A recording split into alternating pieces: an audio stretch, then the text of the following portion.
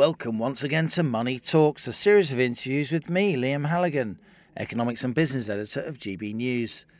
In this episode, I talk to Alex Epstein, author of the best-selling book, The Moral Case for Fossil Fuels. Alex has built a global reputation for providing an alternative perspective on the energy debate, championing the case for fossil fuels like coal, oil and natural gas. His latest book, Fossil Future, will be published in the spring of 2022.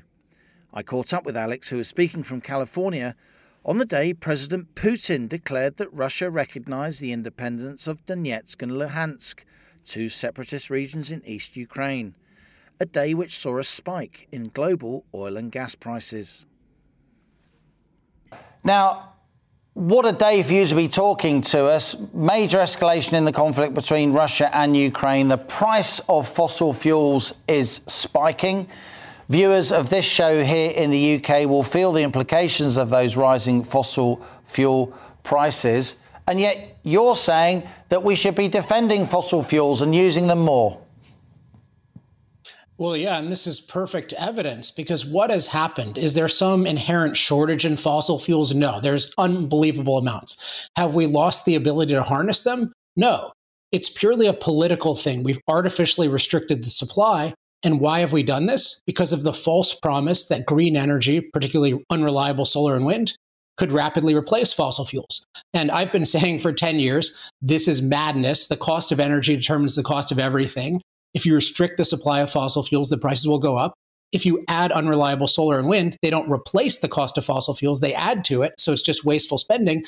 And, everyone has made their bed and now we have to live in it. And it really sucks. But we need to understand that the problem is the anti-fossil fuel movement. Alex, you make a powerful case. Would you distinguish between different types of fossil fuels? For instance, I think most people would agree that coal does a lot worse damage to the environment than, say, gas, which is a relatively clean fossil fuel. Indeed, the European Union, in its wisdom, has just reclassified gas as a clean fuel, even though it is, of course, a fossil fuel. Or do you not distinguish between those three main fossil fuels, oil, gas and coal? Well, I do distinguish among them, but they're all really vital. And with coal, there are two things to grasp. So one is that it can be burned very cleanly with modern technology.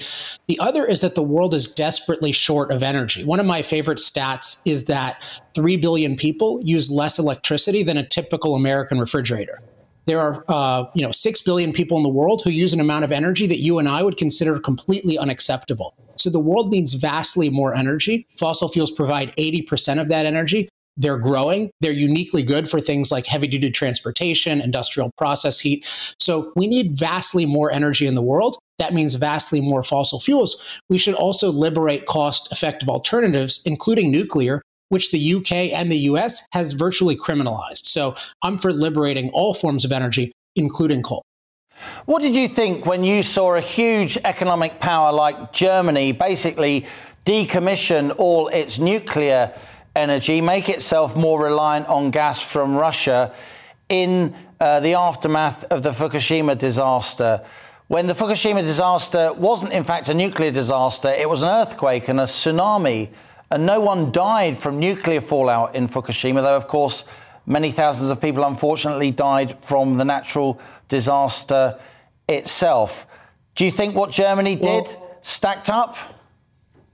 Well, first of all, Liam, I'm just so grateful that you said what you said, because almost no one said that. They treated it as a nuclear disaster, whereas if you were in that nuclear plant, you were safer than someone outside it. So it was totally a natural disaster. It proved that nuclear is the safest form of energy ever created. It's the cleanest form of energy ever created. We need to liberate it. And back then, I was just getting started as an energy analyst, but I said, this is totally insane. This does not make a case against nuclear. You're going to become more dependent on coal, but they also are restricting coal. And, of course, they're restricting nuclear. So what happens is you become more dependent on gas. Also using the unreliable solar and wind, they cycle up and down a lot, and they really need gas to back them up because gas can go up and down quickly. So you become super dependent on gas. All of Europe bans fracking. What do you expect to happen? This is all so predictable. Everyone is looking for these crazy, non-obvious explanations because they don't want to admit that their very straightforward bad policies caused all these problems. Alex, I totally accept we need to use fossil fuel as a transition. I totally accept, for what it's worth, that this Conservative government's rush towards net zero is maybe a little bit naive. So we do need more nuclear, but I do have concerns about how we treat nuclear waste. And I also have concerns about the use of rare earths in those batteries for electric cars. Do you think the electric car revolution is the right way to go? Or should we be looking at, say, the use of hydrogen to power our internal combustion engines going forward?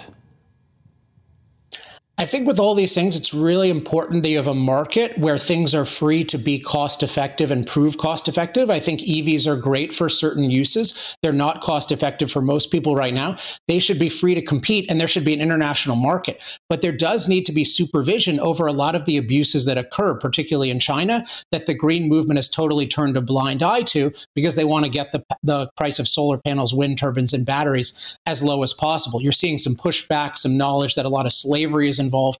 And you're also going to see supply constraints. People talk about the supply of oil, but the supply of lithium is much more precarious.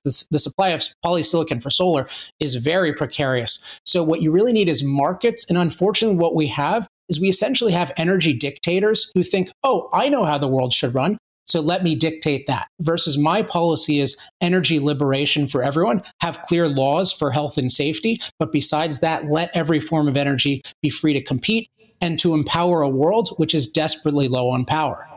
And finally and briefly, Alex, we're just squeezed for time. You're joining us from Laguna Beach, California. I keep my eye on wholesale energy prices across the world. Wholesale energy prices in the States are now much lower than Europe, and the US has become a net energy exporter. What difference has that made where you live?